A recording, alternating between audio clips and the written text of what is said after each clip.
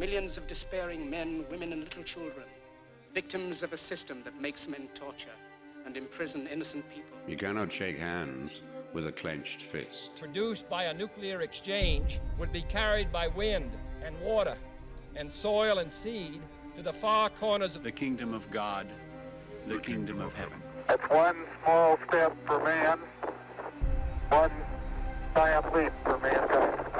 We're not saying that planet Earth is coming to an end.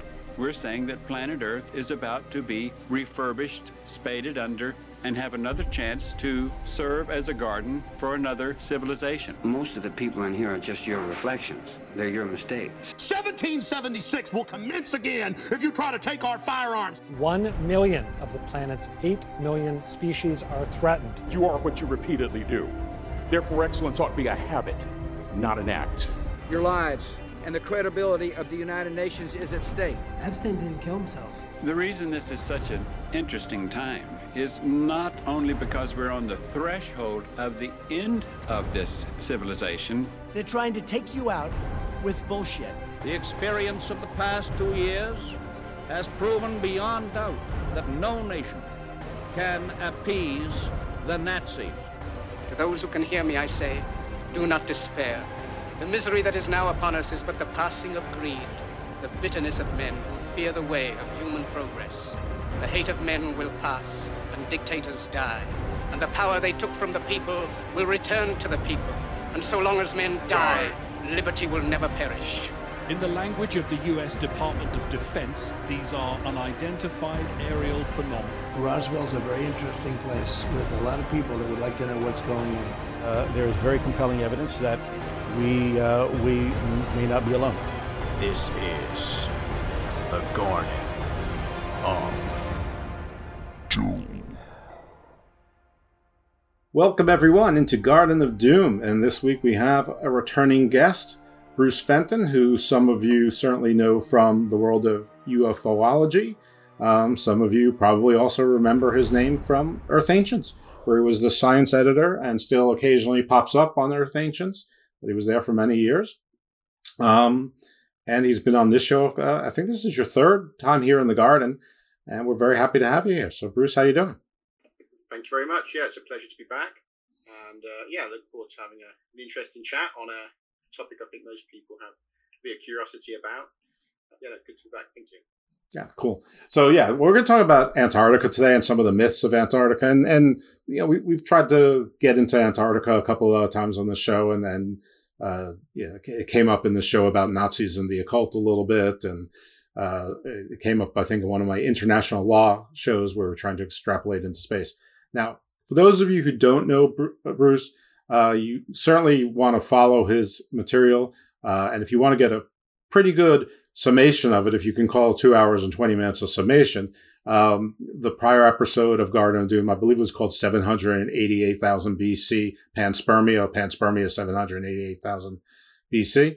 But, if that doesn't hook you in and of itself, I don't know what will. But Bruce has very interesting theories which are backed by evidence and some interesting science on panspermia and when it first started, at least in an intelligent design type of way, as opposed to sort of the primordial ooze or along the way in the Earth's, about 4 billion years ago, whenever I think Earth first had life sort of around, 3.8 billion years ago. I mean, when you're talking about that long ago, nobody knows anything anyway.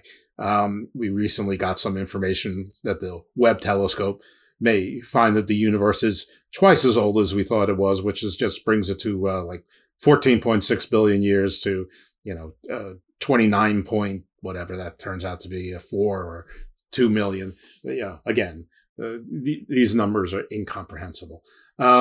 Anyway, but Bruce has joined us on other shows as well, and he's sort of a master of all things sort of paranormal and occult, and in his research he's stumbled upon just about everything and written about lots of stuff.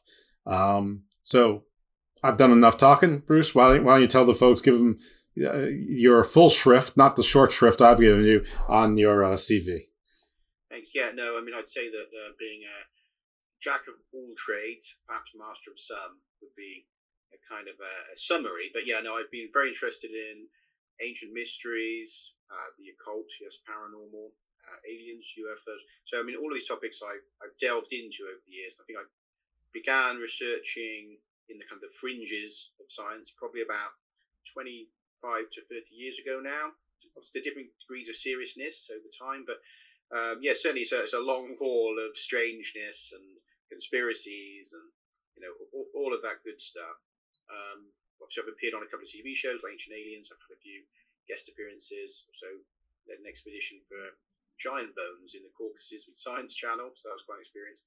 And appeared in newspapers for my expeditions into the Amazon jungle to a megalithic site there. So it's been a really wild ride. That'd be the kind of the Cliff Notes bit. It was just a very weird and wonderful ride. And at this moment, yeah, I've become very interested in the aliens topic again and UFOs. Obviously, that's become I suppose it's the topic of the day, isn't it? So it sure is. And that was our other show. Our other show was like first protocols, according to Bruce Fenton. What would the first protocols be? Because I spoke to someone else about that, and they were just like, listen, doesn't matter what the first protocols is. Whoever they are, they're going to be so far advanced, so far beyond us, that our first protocols are going to matter as much as a toothpick matters to an elephant. They're just going to cast them aside. They're going to dictate the protocols. I'm like, okay, well, that's it for that conversation. Anyway, we had a bit more fun with it, more with a, primitive species, us meeting a more advanced species, them, but one that we could, they knew that we were not grasshoppers before them, so to speak, to borrow from the Old Testament. Anyway, so today we're going to concentrate on Antarctica, but we can certainly touch into the UAP thing, because that there's no reason to have Bruce Fenton on the show and not talk about the UAP in air quotes disclosures and hearings and everything else that's going on now in the public sphere. I'm trying to say public center and public sphere at the same time, and I came up with specter, which maybe is a Freudian slip there, but U.S. Congress. I know that it's going on in Britain, and other governments are talking now too. And I don't know. It's like it's always odd when a bunch of governments start talking at the same time. Not necessarily like if it's the U.S. and Britain, because they do things in lockstep a lot, but when other governments are that like Brazil, not really an enemy of either nation, but not really a friend either. Sort of they do their own thing. India, China, all sorts of nations are doing it, and it's a little bit strange. And then of course you get the people say, well, see, it's a new world order, and there is a global conspiracy. It's like I don't know if are they run by the aliens? But anyway, let's start with Antarctica, and we'll find our way back to UAP. So, Bruce, I asked you to look into some of the myths of Antarctica, which I figured that you already had a pretty fair amount of knowledge, so that you weren't really having to do all that much research. So where do you want to start? Yeah, I suppose you in a way you have to start with the most infamous areas, which is this kind of the connection to the Nazis and possibly blind saucer connections there. The idea that that we go back to, well, we know that some point during the Second World War, the Nazis were down there. They certainly explored, and they wanted to have some level of industrial centers there, and obviously secret bases. Of course, we have this whole mythology today around Nazi secret bases. For people that aren't aware of that, I'm sure a Google search will quickly make them aware of just how prolific the conspiracies are around the idea of secret Nazi bases. Now, that's not without some reality, right? They certainly did go down there. They did establish some sites. Now, there's a big question as to how extensive those settlements were, what they were actually doing there. Was there really, kind of flying saucer bases? Is one of the claims, is that perhaps they had their, experimental craft down there. And the reality is they did develop, what looked like flying saucers.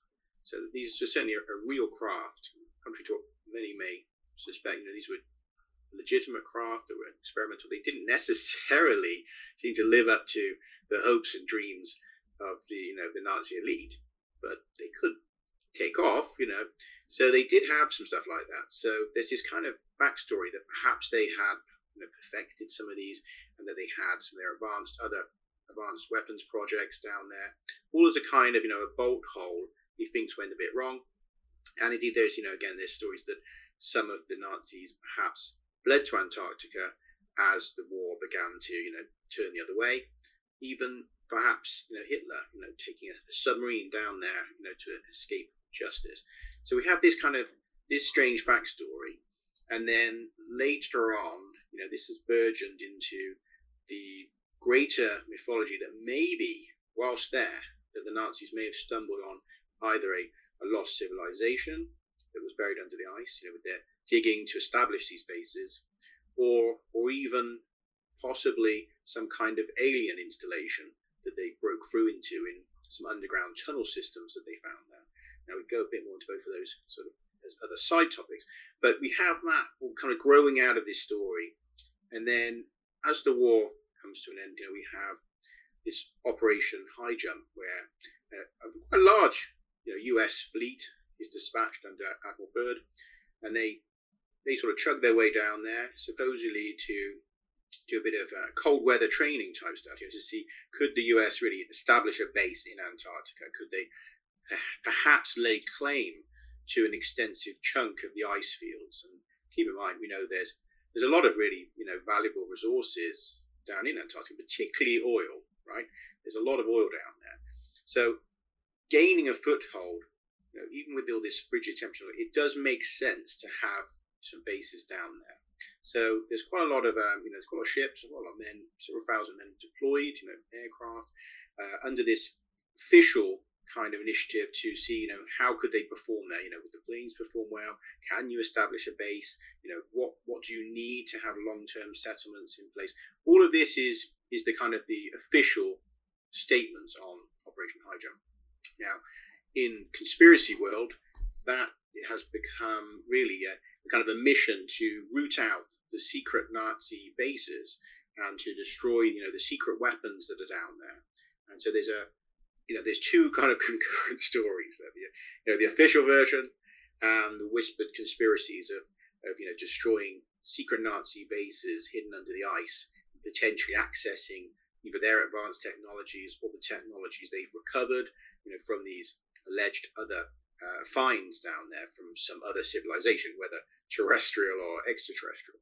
Now, I think that's probably, I would say, the most famous kind of myths and conspiracies around Antarctica. I mean, would you agree with that? I think that's the ones that stands out when people think of Antarctic conspiracies. Yeah, I would put that definitely as 1A, 1B, B being that a UFO crashed in there, and that's that big hole that you see on some photos. When there seems to be a hole in the center of like a hurricane cloud pattern above the ice, and that there's a ship in there somewhere.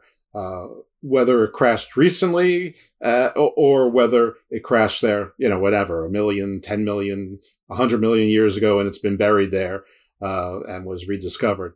I'm not sure. I'm sure there's some people who have some ideas to the weather patterns back then. They'll tell me that when Antarctica was not frozen at all, and this, that, and the other thing, and so when it would or couldn't have been.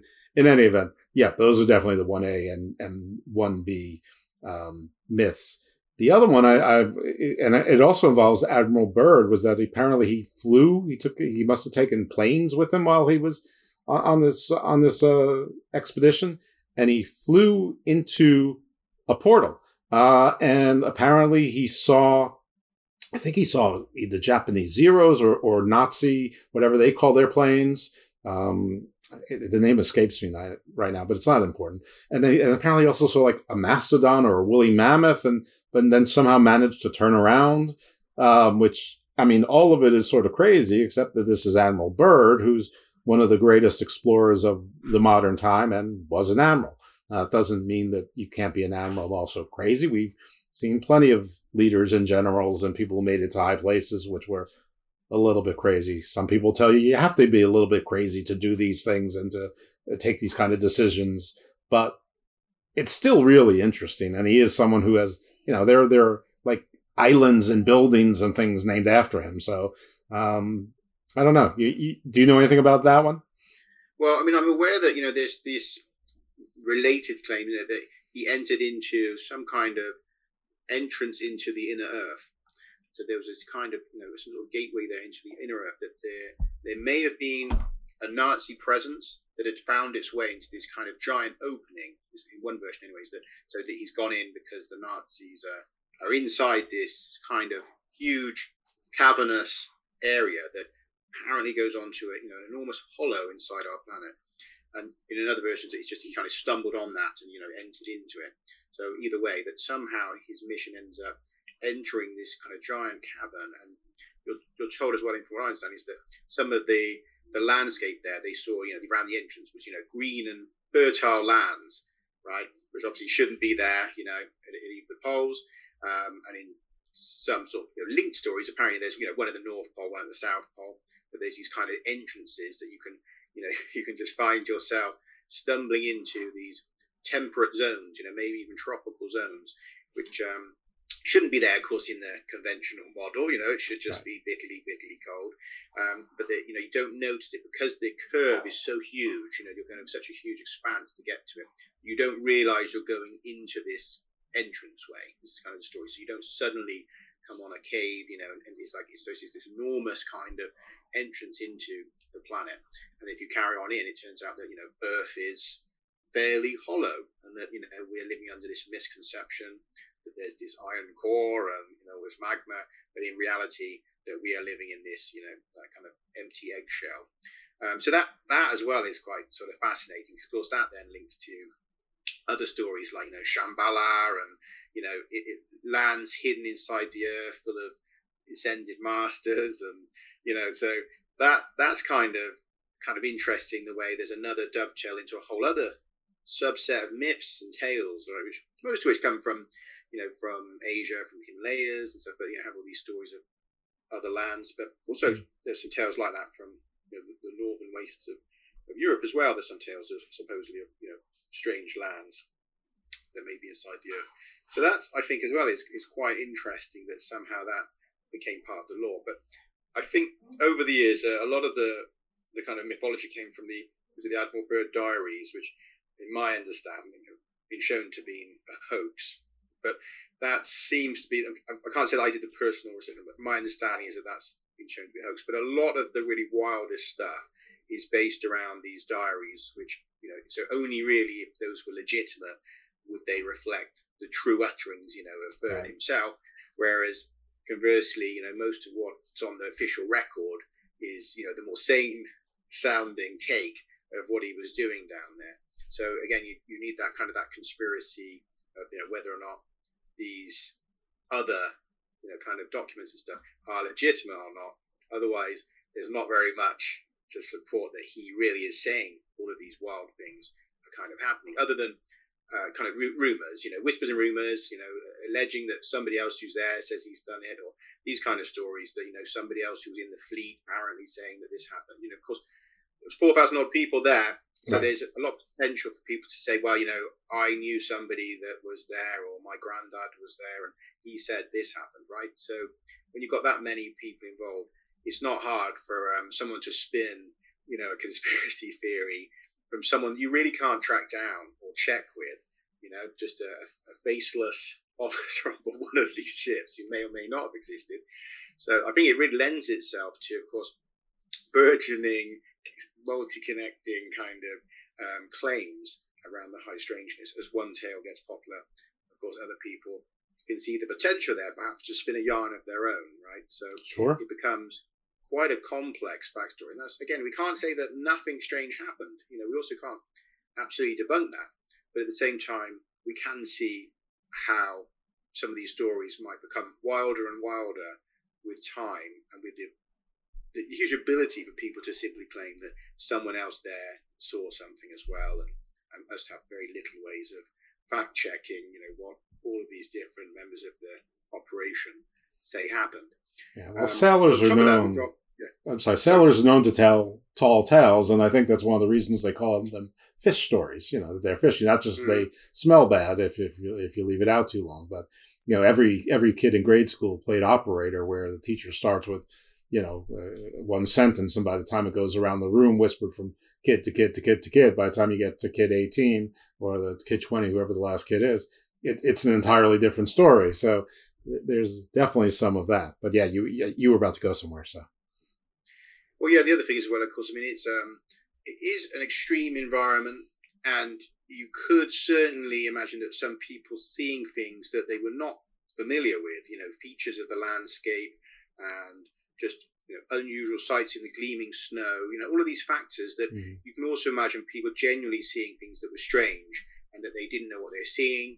You can have some optical illusions in the glare of the snow as well. So, it does add sort of a complexity that this is not a landscape that humans are really used to, Right. And on top of that, as we've seen in kind of modern images from Google, there are features that look quite strange. Some of them possibly look like structures. There's obviously assertions that there's pyramids there. There's, as you put it earlier, there's images that show perhaps crashed craft and stuff there that people allege, alien crafts. So it does also leave open that possibility that people did see things that are odd to look at and came back feeling they had seen, crashed craft, or that they did see some sort of structure from an ancient civilization. So, with the view that we have, with Google Maps, some of it would sort of tend to support the possibility that certainly people flying over in airplanes, looking at some of these features, may well have said, well, we think we've seen something quite, unusual or spectacular here. So again, I'm not too quick to write that off and say that, it's entirely made up, because as you say, they did have planes. I mean, I think it was about 30 odd craft or something. They took planes down there with them. So, those would obviously have an interesting view over the continent. And I'm not sure how much of the region they explored. Obviously, it's an enormous continent, twice the size of Australia. So we can assume that they didn't see all of it. But they may well have, gone over regions that nobody had ever seen before, right? And seen Or things since. that nobody else has ever seen before. So it does leave itself open to that. And then we have, several years later, we have another operation. We have this operation, Operation Deep Freeze, where they also, there's a kind of return to Antarctica. And so, again, the conspiracy alleged that, that's almost like going back to finish off the Nazi bases that apparently have defended themselves successfully against Admiral Byrd's fleet, using their advanced technologies, the sources and all this other stuff that they haven't been completely rooted out. And so there's this return mission years later to kind of finish them off and possibly use atomic weapons to finally end the reign of the evil Arctic Nazi forces, right? So it's quite it's an amazing story. It's definitely movie worthy. I think there has been at least one film in the kind of the lower budget range that does tackle that idea. But you could imagine a big budget film really tackling this really well, because it's an amazing kind of myth, isn't it? That the repeat mission, we're coming back to get you. These are real sort of events, at least in the context of these are missions going down there to do something, and of course, all military operations have a degree of secrecy, and so we don't know the ins and outs of what specifically is done whilst they're there. And, even the idea that they were going to kind of have a bridgehead and put a base there, they later kind of denied. I mean, that was amongst the information that was initially out there, was that, they were going to kind of establish something. But before the mission ended, they were kind of officially denying that on the international scale, saying that, no, it's just to test out whether or not we could stay there. But it does seem as though it's more a case that they conclude that they can't really establish a long-term base at that time. So then the position changes to, we're just exploring, we're just seeing what's possible.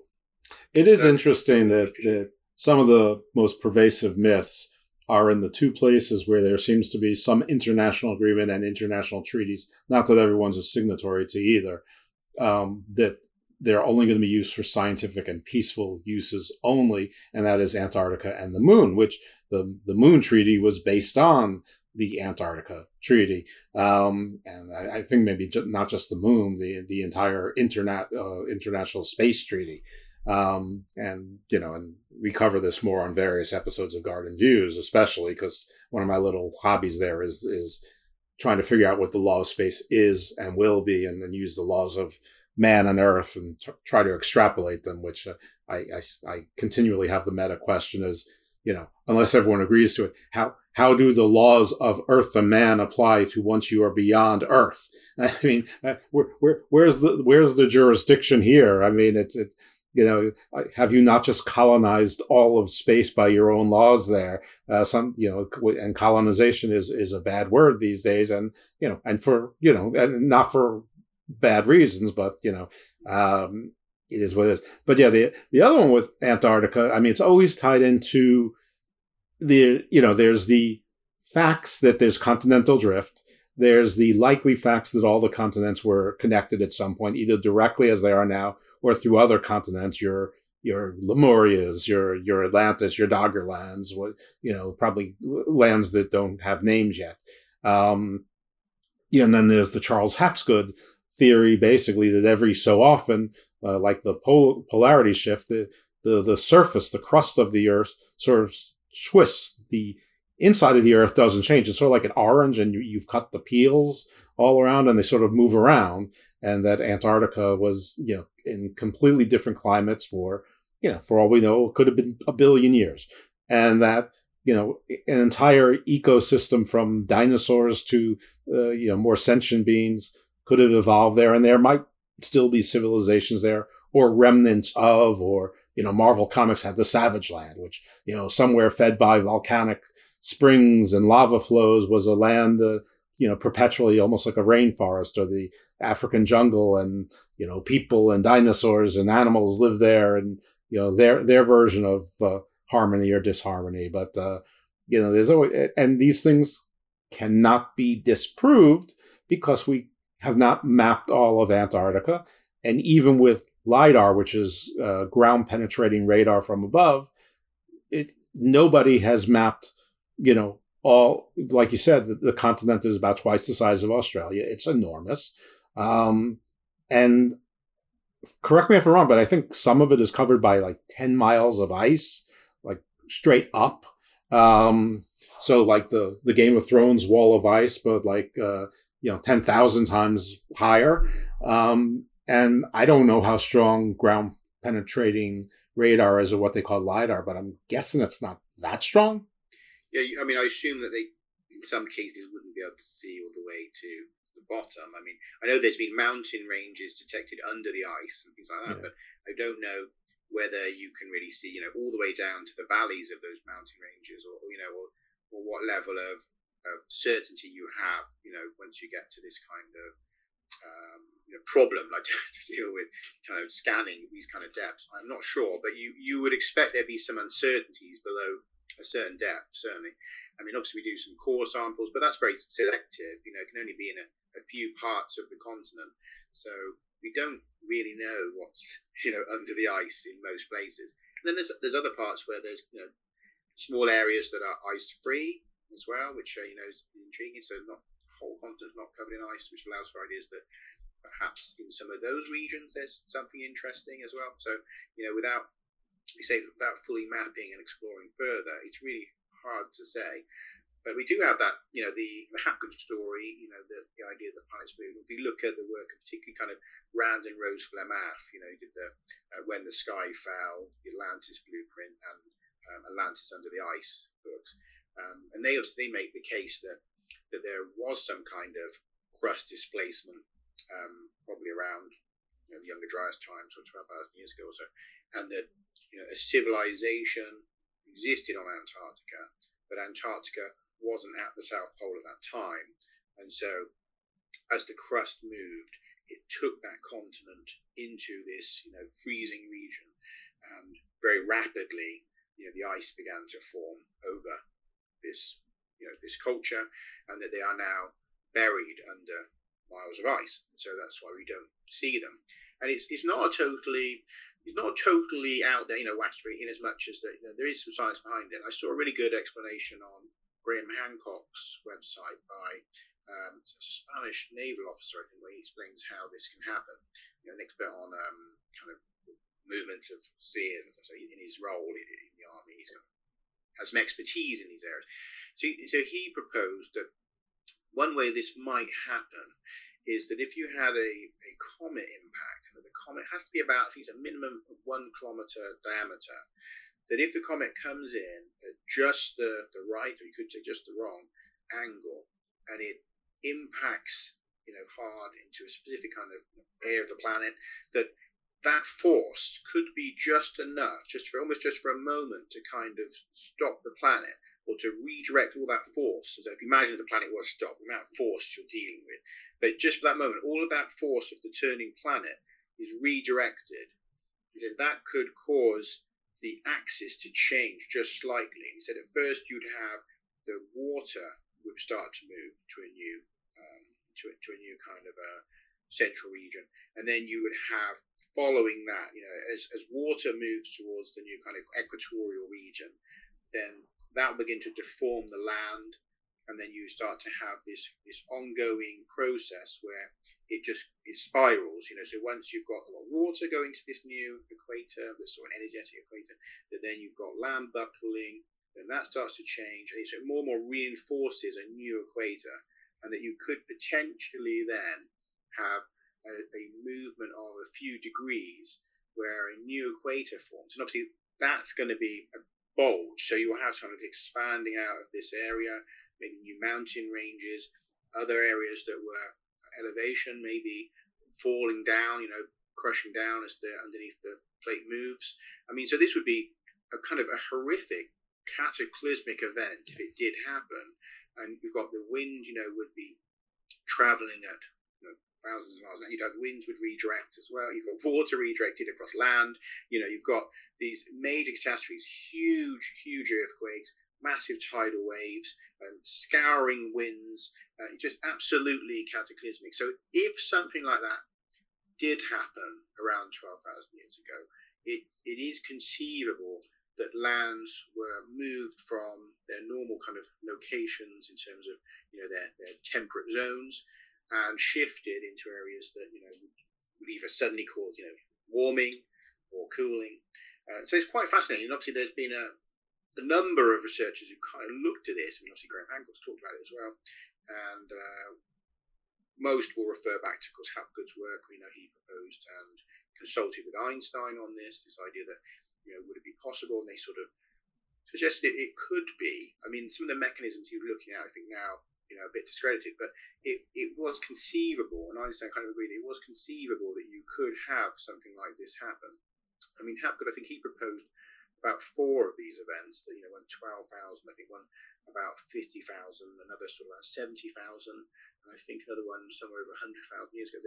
So in times of what we call geologically recent times, that there'd been perhaps 3 or 4 of these, and he put some extensive writings on why and where this affected. So there is some science to the idea, and I'm a bit of a, I have to admit, I'm a bit of a kind of enthusiast towards the possibility of this. I think that we may well have had some kind of movement of the crust at some point. So for me, that's kind of intriguing. So then you think, well, is it possible that kind of this civilization that we call Atlantis, some kind of fairly advanced civilization that existed just before the kind of major climatic shifts at the end of the last glacial period, whether or not it might have been destroyed in this way during this kind of really cataclysmic event, and that the reason we don't see the amount of evidence we'd expect for that kind of civilization is because it's either plummeted under the sea as the crust buckles, or is shifted into a zone where it's covered in miles of ice, because those, of course, would give some reasoning to how a large civilization could vanish so completely that really all we see from them is stories from other cultures and a few artifacts in other areas that suggest maybe that they came from such a place, right? But a very limited amount for a so-called advanced civilization that's not that far back in prehistory. We would expect to see, much more clear remnants, right? Especially if it was a globally influencing civilization. We would think we'd find more direct artifacts and buildings and all the rest of it, their ships. And so, that we don't seem to see that. So this is one explanation, and Mammoths they go into quite extensive detail. Now, if you look in fairly modern times, what we have found down in Antarctica is some evidence that there were more temperate periods when they found trees down there. They found that there's kind of forests that were frozen in the ice, and that there's been investigations going on there, because that was quite unexpected. And they're still kind of studying these, but it does suggest that there were periods when trees could grow there, right? And on top of that, it's quite mysterious because we know that there's large periods of time when there's no sunlight. So it's like, well, how could forests have grown, in a region where there's no sunlight for months? So some of this had started to, on the face of it, you could say, starts to support them. And then we've got the maps of the ancient sea kings. We've got these, like the famous Piri Reis map and some of the other maps that seem to show Antarctica before it's been officially kind of discovered, and in some cases close to how it looks ice-free. Right, like the coastline apparently matches, which is a really strange coincidence, and there's even like mountain ranges drawn in. And a lot of people refer to Piri Reis, and so, it's just like one of these mysterious words. Well, Piri Reis was a guy's name, and in fact he was an admiral, again, another admiral, in the Ottoman Empire's navy. And I think it was in the 15th century or the 1500s. Either way, I'm in the right 200, year period. But I think it was 1561. So something like it's old times, but it's not ancient history where this map was drawn. Now, clearly, he was most likely drawing upon older maps, but it does sort of explain how, and the time is right. If you go by, the Plato-Solon time period, that apparently it would have been around 11,600 years ago that Atlantis was swallowed by the sea, which everyone takes as sunk into the sea, which might look that way if a basically global tsunami type of tidal wave occurred. It might have appeared that way. And in fact, large parts of it probably did sink into the sea. You probably have to destroy a lot of the landmass for it to be moved, because a continent and most islands aren't floating on top of the sea. They are the upper crust of much larger continental shelves attached to the bottom of what we call the Earth, or the bottom of the surface of the Earth. So it would take an enormous force to break that, and so a lot probably did sink. And it also could explain how the same place in the same time looked different to different cultures. So of course the one that was maybe on what we would call the northeast would look closer, would seem more like your Iberian Mediterranean cultures, where the one that would be on the southeast may look closer to what, say, the Dogon or tribes in Africa would have seen. Where on the, or I might have my directions wrong here, but on the other side, it may be more what the South American side of the coast would see, or the First Nations peoples of North America would have seen. Just because if we call the continent Atlantis doesn't mean that everybody who lived on Atlantis was the same, just like how everyone on North America isn't and wasn't the same, and everyone on Europe isn't and wasn't the same. And Asia, it's hard to call it a continent. There's so many different cultures there that are so different from the superficial, just on how they look and are built, to language and language groups.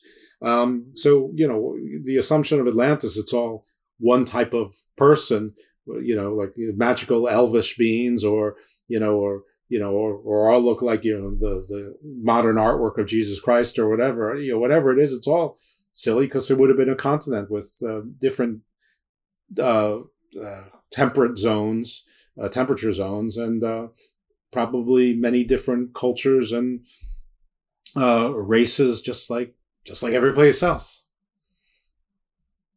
Absolutely, and of course, if some of these events had been real, then it fits nicely with the conspiracy theories of maybe the Nazis boring down into some ruins of a lost civilization, and discovering that there had been someone else there for them, under the ice, and possibly with advanced technologies there, because sometimes we're told this lost civilization had quite advanced technologies, it wasn't just a little bit advanced, but may have had aircraft or may have been even spacefaring. I mean, depending on who you listen to on the Atlantis story, of course, there's a full range of claims about what kind of civilization it might have been. So, again, that seems to fit nicely with the version of the tale in which the Nazis discover this lost civilization and they find technology there and maybe even find aircraft. And, but of course, then you have to believe that happened to then fit the two together. So of course you've got two extraordinary tales, both are kind of lacking in evidence, but two extraordinary tales that can be fused together and almost to seem to support each other. Yeah. But then conversely, there are many problems, evidential problems underlying both sets of claims. I mean, not least of all, first of all, we have to say that there's been a pole shift, which is still not established. I think that it's possible it happened. But then we have Atlantis, a civilization that itself is not established as being real, and then a set of events from the Nazis that's not established. So, we really were compounding the unlikeliness once we fuse all of these different stories together. Although sometimes it seems to many people that this is greater support, but in many ways, actually, you're kind of weakening your argument because you've now got to defend three precarious positions. If you take this view that the one fits the other, but all of them are very difficult to defend scientifically, right? Yeah. So, if we look again even at the way I'm saying that there's a forest down there in Antarctica, and could that support it? The problem is these forests seem to be millions of years old, and so currently the official line is that the last of these forests probably vanished around 2.5 million years ago down there, and in some views maybe long before that. But that's just at the beginnings really of the human story. So it doesn't fit too well with an advanced civilization, if that's right. If the place was completely inhospitable from 2 million years ago, it's not going to be very attractive to anyone to live there, right? So unless we use Bruce Fenton's own thinking sort of against him and just say, if that's the beginning of this human story, but not that human story, maybe the same panspermia took place, even if Antarctica was, let's just say it was in a temperate zone 4 million years before we were, modern man, meaning take that for what you will, 300,000 years ago, 3 million years ago, I don't care, pick either one. Doesn't matter. Just think of 1923 to 2023, the advances in technology. So that kind of head start. So if there was something else or the same thing that was evolving at a similar pace a few million years ago, maybe the panspermia engineers came earlier, tried it once before, and it wasn't in the stars for them when a comet fell and broke up in the atmosphere, as I think it's fairly well accepted that the comet did break up in the atmosphere and there were a bunch of impacts. Whether or not they were world-ending cataclysmic, well, clearly not. The world didn't end. Humans survived, a lot of animals survived, but probably only because it broke up. But if the biggest piece hit that particular place, possibly. But of course that doesn't fit because that's 12,600 years ago, and there be more. But maybe it's just one of those stories that was so impactful, pun intended, that it lasted this whole time. After all, we know that there are human stories that have lasted over 100,000 years. Otherwise, we'd have no stories about the Seven Sisters. Mm-hmm. Yeah, absolutely. And you're quite right that we could posit the possibility of like a Silurian hypothesis type scenario where there was an advanced civilization that did thrive on this planet long before Homo sapiens, and that they did colonize Antarctica and that their remnants remain there. But yeah, it would discount the connection to the Younger Dryas and the conventional Atlantis story, but it doesn't close the door on the possibility that someone else was there before us, long before us, right, and that there is ruins there from a non-human civilization. But yeah, it would discount the Atlantis kind of connection. So that one is problematic because if we can't show that there were trees and forests there, then it looks very unlikely that this was in a temperate zone just 12,000 years ago. Because they argue, well, why are there trees frozen from millions of years ago, but why is there no trees frozen from 13,000 years ago, right? So there's definitely a problem. So without some of these dates being revised in the forest they're finding, of course, if it turns out that they find a piece of wood, or a tree stump, should we say, and they date it and they say, oh, actually some of these are a lot younger than we thought. I mean, that would be, of course, a game changer to the story. But as it stands, it does seem to discount that this would be a place anyone would be going to go and live, right? Certainly not reptilians. Reptiles do very poorly in the cold. Right, I mean, that's where you have to go back to the aliens, potentially. So it could be a Silurian hypothesis, it could be someone from long ago, or that, yes, you could have these alien visitation, some sort of alien base there, again, to connect with this kind of the mythology of Antarctica. The other story is the aliens being there in an alien base. Now, of course, that could be at any time, because we would assume that an advanced civilization from beyond the stars would have the technologies to reside basically anywhere it wants. Right. Obviously the stories are, under oceans, in mountains, maybe flying in out of volcanoes. We hear all these stories, so it seems on the face of it that if they are here, as many of us suspect, that they seem to have technologies that would allow them to basically go anywhere and do almost anything. So a base in Antarctica by an advanced starfaring civilization could exist.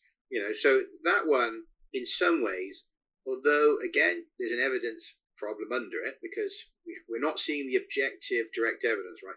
But so in the myths, this idea that there's an alien base there, and I've heard certain researchers saying that special forces have gone there and gone down into chambers with symbols on giant doors, and and all of this kind of stories from alleged insiders that there's a vast complex there with kind of technological artifacts in it. That would, if real, would fit better with some kind of extraterrestrial presence. A technology that allows them to go under the ice and just build enormous facilities that are impervious to the cold, and it really doesn't matter where they build them. In that case, yes, I mean, we can't discount that, because again, the secrecy around the continent, the inability for the average person to access it, the controls over kind of who can be there. And of course, if you sail there yourself hoping to find it, you're more likely to freeze to death than to stumble onto any interesting sites that may be there, right? You'd kind of have to know where you're going in this vast continent. So if there is known information, it's not being shared with the general public. So there's a kind of a self-built protection around the whole story, that it may be true, but how do we ever research it, in a direct sense? How do we validate it? So it's a tricky one. It's like with many kind of conspiracies or myths of ancient mysteries, that it could be factual. It could be, as you say, that there's an ancient civilization there. It could be that there's an alien base there. It could be even that the part of these past military missions was to do with that. But we struggle to find that objective support, right? You basically end up in a bit of a take it or leave it kind of scenario where, what does your gut tell you? Or do you believe the insiders or the whistleblowers, and the documents that are posted online? And, so a lot of it comes down to that. And that's the unfortunate thing. And without, I suppose, a change in the way Antarctica is accessible to the world, and without a change perhaps in the way information is shared generally about the continent, and I guess, more efforts to map and explore it, then we are a bit left in the dark as to how much truth is in all of these stories, right? Because I mean, I don't write it off. And again, it is kind of intriguing. You have this vast continent. There does seem to be a lot of secrecy in some ways, about information that comes out about what's there. And also there is just, sometimes it feels like there's a bit of a disinterest to properly explore and map it. We do have technologies that allow us to do that, more than we could, more than we could in the past, certainly. So I don't know. It kind of enables a lot of conspiratorial thinking, right? Because it's almost perfect for it. It's a place where we cannot really go and just check for ourselves as to, are these things true? I would just love to, if they were able to do it, so whoever they are, able to go down there and complete disclosure. And, you found like basically Narnia, or the Middle Earth, and every, frozen there, you've got ogres and trolls and elves and dwarves and dragons and such. I mean, so much fun. But it's almost like Fermi's paradox, like, but it is covered mostly in miles and miles of ice. And so it is hard to get to, but at some point, the chances of not finding anything of great interest, or many, many things of great interest, are infinitesimal. Now, what those things are they pyramids? Are they different kinds of species of animals, flora, fauna that we haven't seen before, other types of hominids, or maybe non-hominid intelligent life? That would all be interesting. It does pretty well in the frozen waters around Antarctica and the Arctic Circle. Certain kinds of mammals, like seals and whales and porpoises and dolphins. And, not all of the star people and all the legends were insects or Nordics or elves or jackals. Some of them were sort of fish people. The Dogon, they were sort of like almost like mermen, almost like described more dolphin-esque. I know people have tried to compare that to the Anunnaki and the ant people, but I don't know. I've seen both ants and dolphins, and I'm not going to confuse them, and I don't think that folks that had to be much more attentive to their environment to survive would confuse them either. So that's a fun one that I would like to play with. That maybe it's more like the aquatic mammal that's more adaptable. And the morsos, and I say morso because that's Spanish for walrus, and I often call myself that because I'm a little fat and I never get cold. So, and my partner in life, La Sicaria, is from Ecuador, so she speaks Spanish, obviously. So, a little insight into why I go that way. Anyway, but I think it would be really, really cool, and I hope that one day is there. But I don't believe that there's like a mega army from NASA that's preventing people from doing this. And for better or for worse, probably for better, the fact that there's Antarctic tourism now sort of belays that. There is no ice wall around the world. There's no, black helicopters and, people in black clad balaclavas with high frequency machine guns and other weapons keeping people away. I mean, you can go swim in there. I've known more than one person who's done Antarctic tourism, and you can leave from different parts you can get there from Australia, you can get them from South America, you can get there, I think, from Cape Town or Johannesburg. Our maybes and our ifs we need all of the dominoes to go in the right direction, and a bunch of them are being flipped out of the order. Yeah, I mean, it's with this sort of course the idea that they're kind of stopping us seeing what's there. I mean, I think in reality, a lot of the protection of the firstly, obviously, there's ecological concerns and all the rest of it, but also simply the worry that people will die if they go there. That if you were to take your boat, you and a couple of friends and sail there, you could say that the Coast Guard will turn you back because they don't want you to find the alien base. But I'm sure that they'd be saying, "Turn back, for God's sakes! You're going to die there. Yeah. Where are you going?" Because it's unlikely that you're going to end up successfully finding an alien base. It's far more likely you're going to be frozen to a popsicle somewhere lost in those ice wastes, right? So it's convenient, but it works of course for the story that you're not allowed to go there because there's secrets there.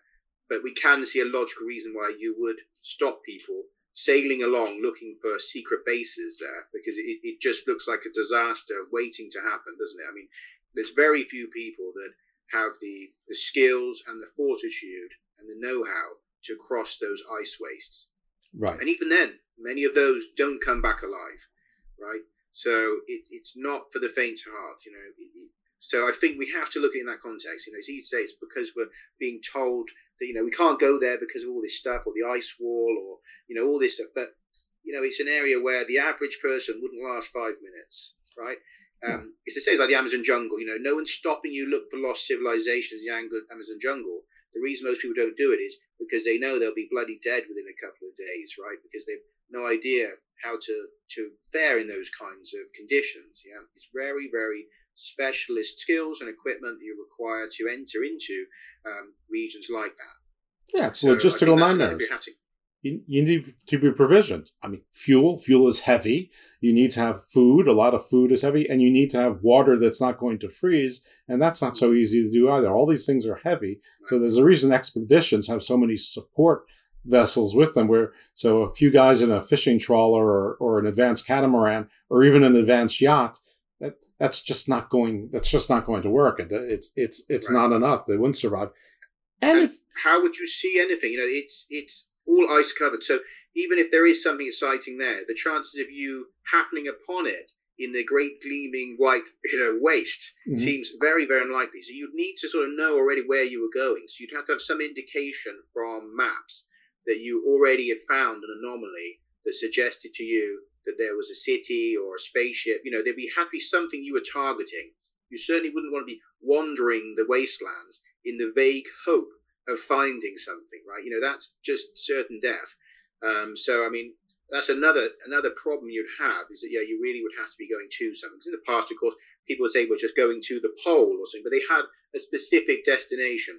They were not just wandering around mapping, all the features. It's vast. It's a vast continent. The chance of them stumbling on something fantastic, I think, is infinitesimal. Now, there is from my work, some interesting tie-ins that I think I'm not saying they necessarily swap some links, but may have some links. I mean, one of the things I've looked at is the possibility that around about 50 to 60,000 years ago, people moved along the ice from Tasmania, using this as a kind of an entranceway into the Americas. Now, if that is the case, and there's some indications in Tierra del Fuego and in that region that there's overlaps in the culture and some of the law between the people that were there, the original people, most of them now have kind of died out, but the original inhabitants of that region, there's a lot of overlaps in the customs, the dress, and other elements that suggest that they may have had a link with the indigenous people of Australasia.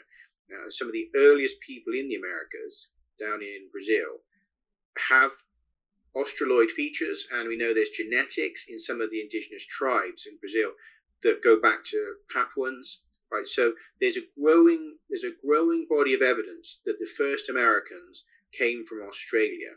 Now that's quite wild, because you think, well, how would they have got there? Would they have gone up all the way through, up into Eurasia, through the Eurasian continent and stuff, and then, round that way, or, how have they got there? Because otherwise, you would suggest that they've gone down and around the ice, right? Which, it's a hard thing to do, but if you've got watercraft, you can skirt along the ice using the coastal resources, right? So fishing, taking taking game off of the ice sheets.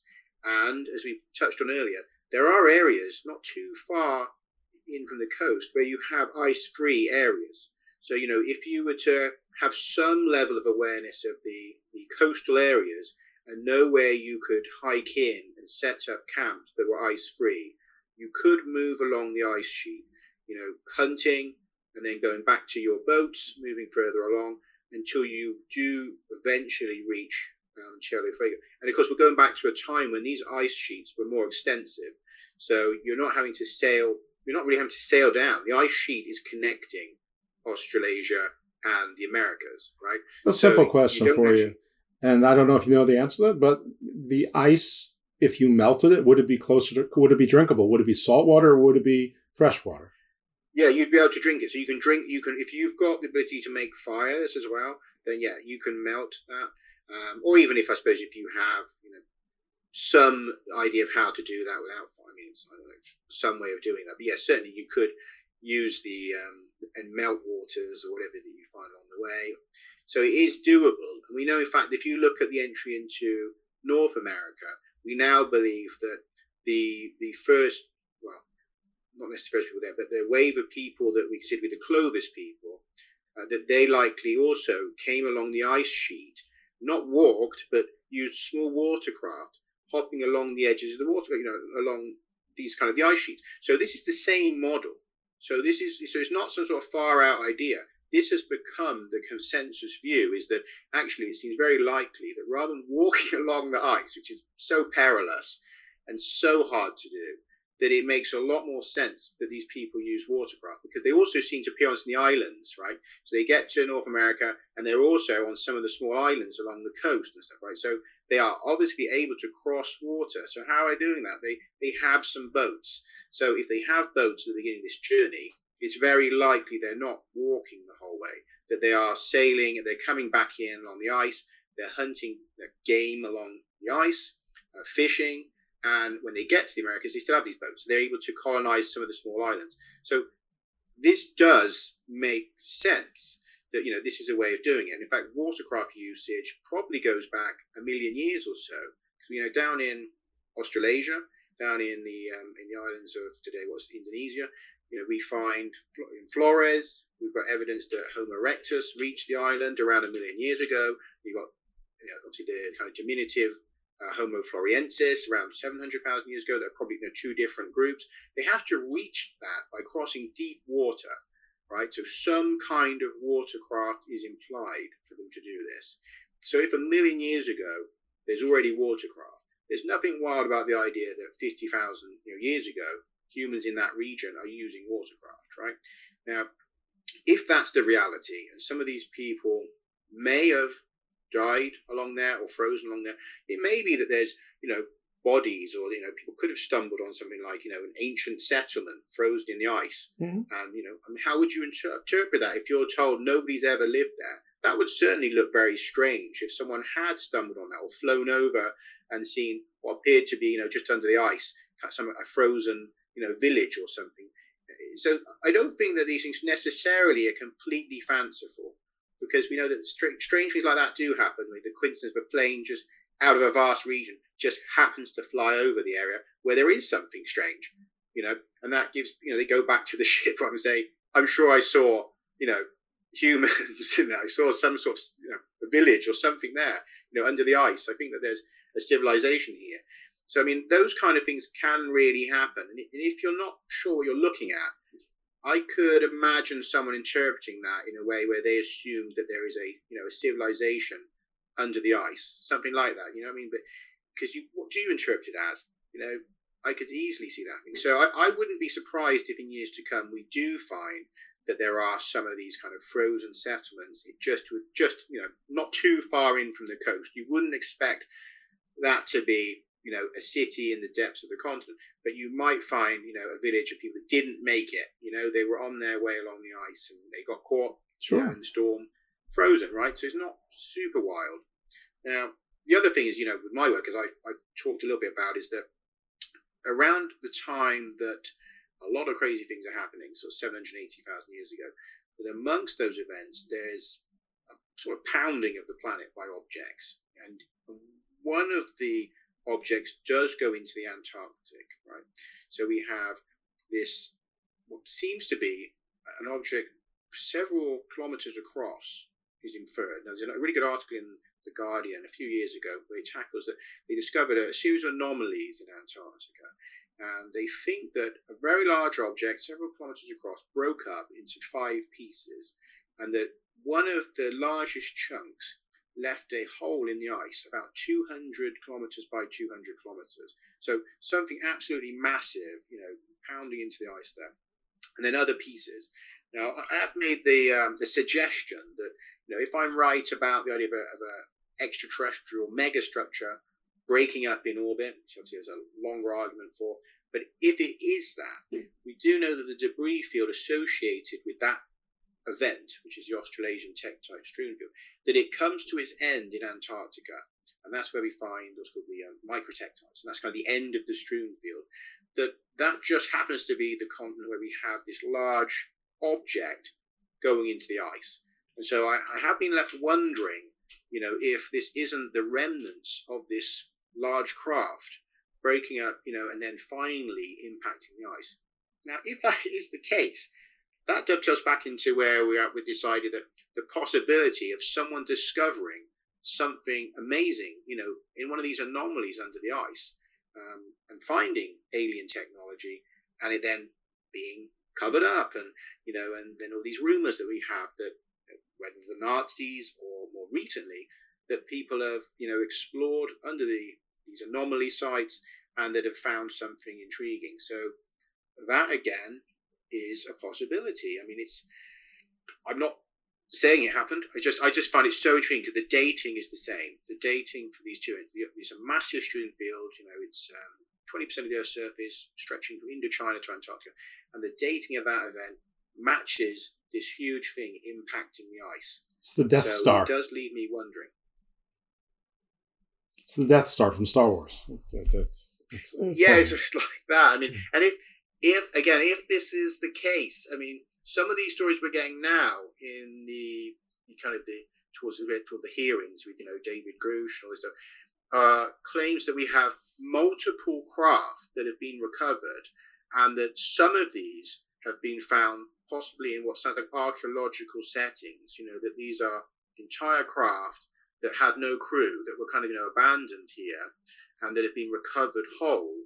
And this is the story that we're getting right now. Again, I can't say whether these are accurate, but it has this funny thing of fitting very well again with this story, because if someone has found remnants of a large craft down there, and on its hangar bay they've pulled a number of intact saucers out of the craft, and then you've got these stories from Grush and obviously Bob Lazar and other people saying that craft have been found in archaeological settings. Let's pause for a second. So just tell the people the context of where you're getting this information, and also who's Bob Lazar and who's Grush, so that everybody is up to date. Sure, yeah. So Bob Lazar is probably the most famous kind of alleged whistleblower in the UFO world. That he apparently, in his claims, worked at a site called S4 near to Area 51, and that whilst there he was assigned to examining the power source of an extraterrestrial craft that had been recovered. And he had heard from his boss, allegedly, that at least one of the crafts had probably been found in an archaeological setting, but that there was multiple craft. I think it's 9 craft, I think, in his telling of events. And then more recently, David Grush, who's was a senior official that was associated with the UAP task force. So he was part of the investigation into whether or not UFOs, UAP, were legitimate. UK or US or other? No, so he's US. So yeah, okay. US. So he has become a whistleblower and has been telling the Congress that there is a secret program that has recovered extraterrestrial vehicles, and that I think he's actually said something about 10 or 12 of them, so even more possibly than Bob Lazar has said, and that amongst these there are some that were kind of left with no crew. There's others that apparently have crashed or been taken down, and that those in some cases have got bodies associated with them. But the interesting thing there is that, again, if this is real and if what he's saying is accurate, some of these, the way they're described is that they've been found like with no crew somewhere. So that fits very well with archaeological discovery, that, somewhere we've dug something up and hey presto, there's a craft there, nobody on it because it's so old, if they were ever on it, they've decomposed away, or it was in a larger craft and they were never dispatched because that larger craft crashed into the ice and we've pulled these smaller units out from it, so that, if true, fits with it. And I think we've also had some whistleblowers, they're not necessarily named, but have been talked about by, I think it's Michael Schellenbacher, the guy who wrote Apocalypse Never, which is a climate book. But he's also said he's been contacted by insiders, and he said he's been told similar things to what David Grush is saying, but from multiple insiders, and that they've told him that there's, I think he says, 12 or 13 craft. So it's almost more, more and more with every insider that's coming out. Make of what you will, but it seems like some very senior people within the US, military system are screaming that there is recovery happening, that they are finding these craft somehow, and that they have been sequestered away for analysis, and that they want the US public and the world to kind of know that, at the very least, that aliens exist, they have been here, that we have recovered evidence, and that whether or not we ever see the technologies make the light of day, but at the very least that humanity should know that we're not alone. So that seems to be the direction of where they're going. Now, it's such a kind of a wild story that it's definitely not, more wild or less wild than what I'm saying about, possible large craft. That once you get to that point, many other claims and stories start to look a lot less wild. Even this one about the Nazis finding some craft, if you have one of these stories turns out to be true, if it really is the case that the US has recovered alien craft, that if even one, right, is sitting in a hangar somewhere in the US, and that is substantiated by evidence from whistleblowers, then our whole world changes. That is the biggest game changer in our lifetime. And then it makes us revisit many of these other conspiracies and myths from over the years with fresh eyes, saying, well, hang on a minute, maybe we've been rash in dismissing some of these stories, because you're not in Kansas anymore. Once one alien spacecraft is validated, then you've really got to look at it all over again, right down to maybe, Nazis finding alien technology in the ice. It all suddenly takes on a view where you better have another quick look through all your files in case you've missed something important, right? So that's amazing. And then what? What do we do if we find out that there are, in fact, aliens? And let's take a step. The United States government or multiple governments knew about it and got technology. What does that change for you and me? Like, what changes? I mean, we still have to make money. We still have to, pay our bills. We still have to buy food. It's like I could see where, if you're very religious, or if you are part of an organized religion in its hierarchy, you might panic. Maybe the concept of aliens fits with all-powerful God, just because we interpret it to be Earth as being special. Maybe every planet has their own version of the Bible, and an all-powerful God certainly has the room within that definition for everything, for infinity. So I would think a religion could easily, deftly absorb that, as could, I think, a lot of their adherents. I think it's more the hierarchy of particular churches, and I don't mean church as just Christian. I mean church just as a umbrella term for any sort of organized religion, that they might be worried about it. But, if our day-to-day lives don't change after a little bit of panic, and, either nothing changes, or maybe we decide we should work a little bit more together, if for nothing else, in the worst case scenario, that we do have potential enemies from beyond, that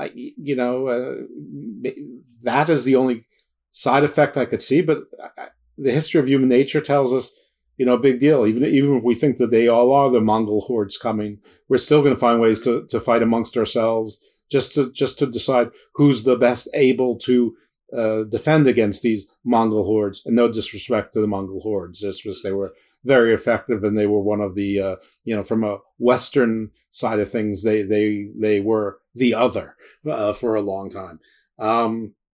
So I don't even know what kind of difference it would make day to day. I mean, I know that I'd be excited. I know you'd be excited, but maybe I'd be terrified also.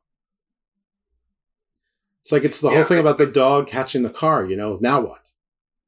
Right, yeah. And that's why I think in some ways, with many of these kinds of, I guess, myths, legends, conspiracies, they are great when they are theoretical, because it doesn't really cause any great change. They make fantastic hobbies. They make people broaden their minds. You wonder what's possible in the world and stuff. But yeah, to actually find, even today, find Atlantis, submarine stuff in Atlantis, that would be, it's something no one's really thought through properly.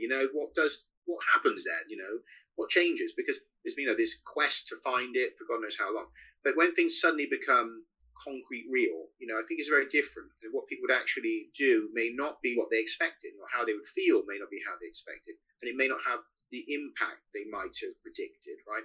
And I think that's the same with aliens. I think that most people would take it in their stride. First of all, I don't think there would be this kind of global panic, these kind of scenarios that sometimes are suggested. I think, look, if you can handle the idea that one day this body you're in is just going to collapse on the floor and you're going to get chucked in the ground, and that's it. That's the biggest, existential kind of shock, that you can have. So, I mean, if you can tackle the fact that, we die, everyone on the planet is doomed. We're all doomed, right? Without any of these other things happening to us, climate change, volcanoes, aliens, we are all doomed, right? So as long as you're tackling that, you can probably tackle most other things. Even if they cause you some kind of initial psychological upset, maybe some fear, but we've managed to get through ice ages and cataclysms and stuff. So humans are pretty robust, because it must have been terrifying, I'm sure, when people lived with comic impacts or giant earthquakes. All of these things are massively intimidating, but we do process them and we do move on. And I think the same would be said with aliens. I think what it would shift the most is the way people think about hierarchy and the way people think about the positioning of governments, officials, like I said, religious hierarchies, because suddenly you've got an entity that implicitly sits above that hierarchy, right? Because if they can get here from God knows where, out there in the cosmos, they can do something magical compared to what anything the government can do, right? No matter what great secret weapons we have, if someone else can essentially bend time, space, or something like that, or in some way get a vast craft across the universe to us, we now are going to be interested in, well, what do the aliens think? What does the president think, or the prime minister? What do the aliens think? I mean, do they have a plan for us? What do they reckon is the best thing to do? Because they've crossed the cosmos. They must know better than our bloody politicians, So they've organised this cosmic journey. I mean, so people are going to start, I think about hierarchy in a different way. And I think that it'd be frightening for governments because they would see there's a risk, a destabilising risk to where they sit. And that's why I think if any reason exists to cover it up from their perspective, it's the worry that we will no longer view them in their favourite position as being the high and mighty, that we will start to say, I don't really care what kind of thing. What does Zargon think? Can anyone contact the head of this fleet? So I think that, and also the existential idea that we're not alone, it would maybe inspire us to change the direction that we're going as, sociologically, psychologically change us and make us think of ourselves as part of a cosmic environment. And then we can access this cosmic environment. I honestly think that there should be like a conference where there's an entire day or half a day devoted to, thinkers, hypothesizing on, okay, we've discovered that we're not alone in the universe. Then what? And all the different scenarios that would be the utopian, the doomsday, the in-between, the Machiavellian, whatever it is. Is Zargon our new god? Was Zargon always God? Did Zargon come and hasn't come back because they weren't very impressed with what they saw? I mean, what happens? Do we resort to Lord of the Flies or the French Revolution and end up with a new Napoleon? I mean, all of these different takes, I think that would be I mean, if I could arrange such a thing, I would love to do it, but I can't. I don't have the ability, the time, the power, the money, to arrange it. But it might be a fun thing to try and do in Garden of Doom. I obviously have to give it a whole lot more thought, but one of my first thoughts is that Bruce would be on it. What else from the UAP or UFO disclosures globally has struck you, if anything?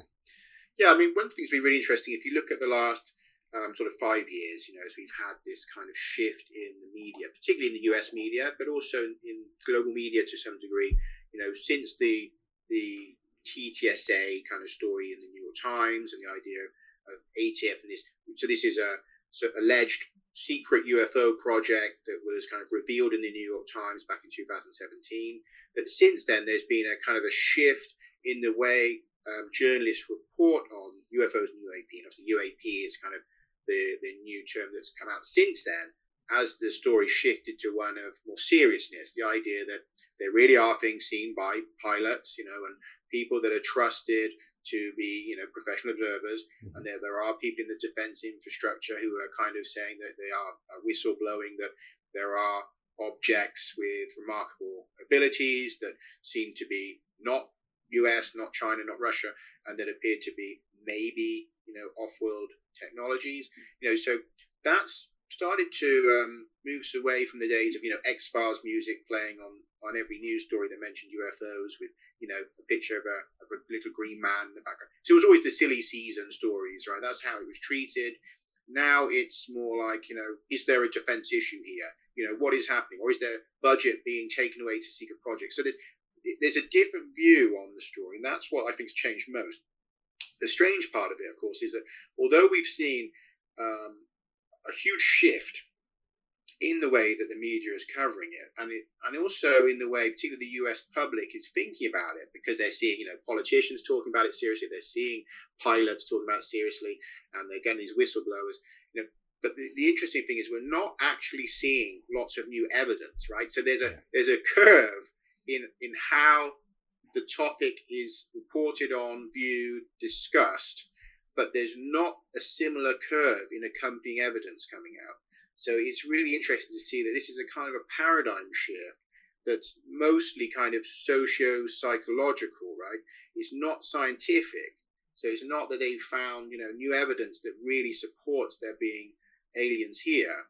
It's really the old evidence and similar claims, but from new people, but somehow breaching those old kind of media lines. And I would say that's partly because of the caliber and the influence and the money that's involved. You've got some people that, like say Chris Mellon, who's the Mellon family. They're like a super wealthy family, obviously very respected within the kind of US defense world and the political world. Obviously Lou Elizondo came out from the kind of defense infrastructure. Again, was a very kind of senior, he's accessed all sorts of special access projects, so again, somebody who's viewed as quite credible.